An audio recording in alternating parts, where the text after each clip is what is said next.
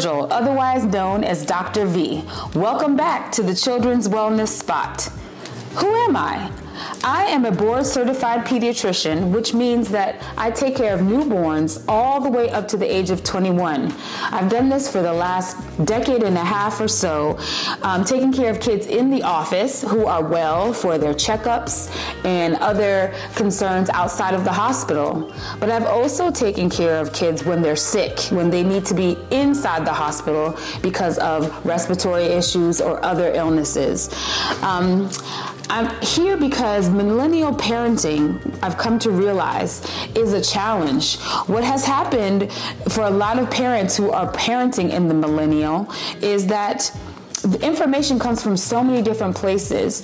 You get information about your children and their health from friends and family, from social media, from Google, just about everywhere, sometimes even at the grocery store when you're pushing your child in a stroller and maybe they have a rash on their arm and someone may say, hey, I tried this for my child. Maybe that will work for yours. So information comes from everywhere.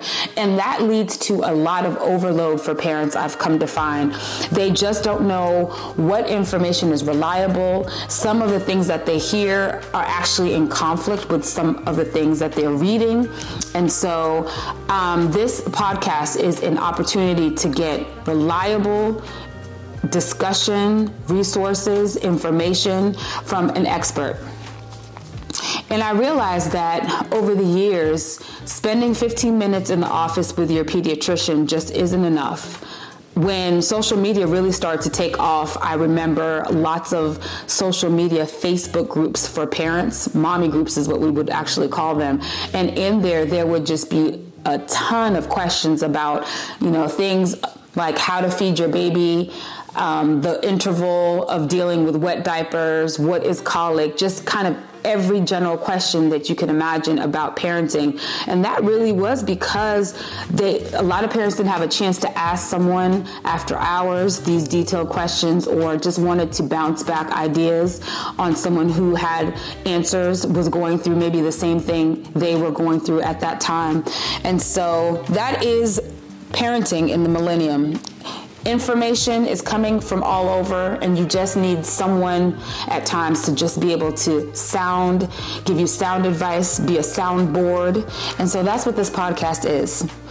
It continues to be a space where we create dialogue and have dialogue about a wide spectrum of issues facing our children and teens and their families. So we'll talk about everything. When I think about children and their health and wellness and the health and wellness of families, that means their physical, emotional, and physical well-being. So we are right now in the middle of respiratory season, and I want to leave you with just some tips about how to handle respiratory season, really focusing on flu as a number one respiratory illness that we're dealing with in the pediatric world.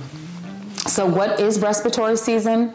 Simply put, it is the season, usually in the cooler months, running from about October through the end of the winter here in the South of January and February, where there are a lot of upper respiratory infections, viruses that cause cold, cough, and congestion in kids. And a lot of times these symptoms are mild and really can't be differentiated, which means you can't decide whether it's a cold or allergies. They're so similar, but a lot of times you'll find additional symptoms like, lots of stuffiness, lots of thick nasal discharge, or fevers, and symptoms that really just are more aggressive than your typical allergies. So thinking about respiratory season, really, when we think about it, flu is the number one virus, like I said, that we've been dealing with lately in this season. And it's really important to remember that flu is easily spread through respiratory droplets, through contact of those droplets, and coughing. So when our kids have congestion and cough and stuffiness, it's important that they cough into the crease of their elbow and that they not cough into their hands. They should wash their hands a lot as well. So, a good hand washing we learned during the pandemic is 20 seconds. So singing happy birthday or counting up to 20, washing the palm as well as the top of the hand and drying it off really well. Also, if your child has a fever, so a fever, remember, is a temperature of 100.4 Fahrenheit or more. And if they have a fever, they really should not be at school. So the way that we treat fevers and decrease the symptoms in our children and in ourselves a lot of times is taking Tylenol. Acetaminophen is the generic name, or Motrin. Ibuprofen is the generic name. And so those medications are called antipyretics. So that means they are going against fever. They are fever reducers. When you give those medications, you're actually decreasing the temperature, so helping fight the fever, but you're not actually fighting the virus that's caused the fever.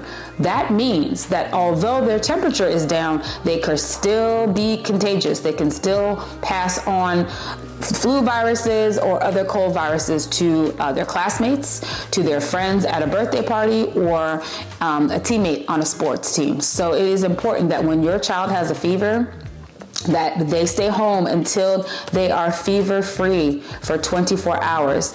And that is fever-free without needing any medicine to decrease their temperature. If we stick to that and we consider that, and we do think about how we use fever reducers, that can help us decrease the spread of some of these viruses. Another thing that's really important to discuss with your child's pediatrician is getting the flu vaccine. I know there's a lot of hesitancy and fear around vaccines and some misinformation. In other words, information that's not correct about the flu vaccine. And we can talk about vaccine misinformation in another episode.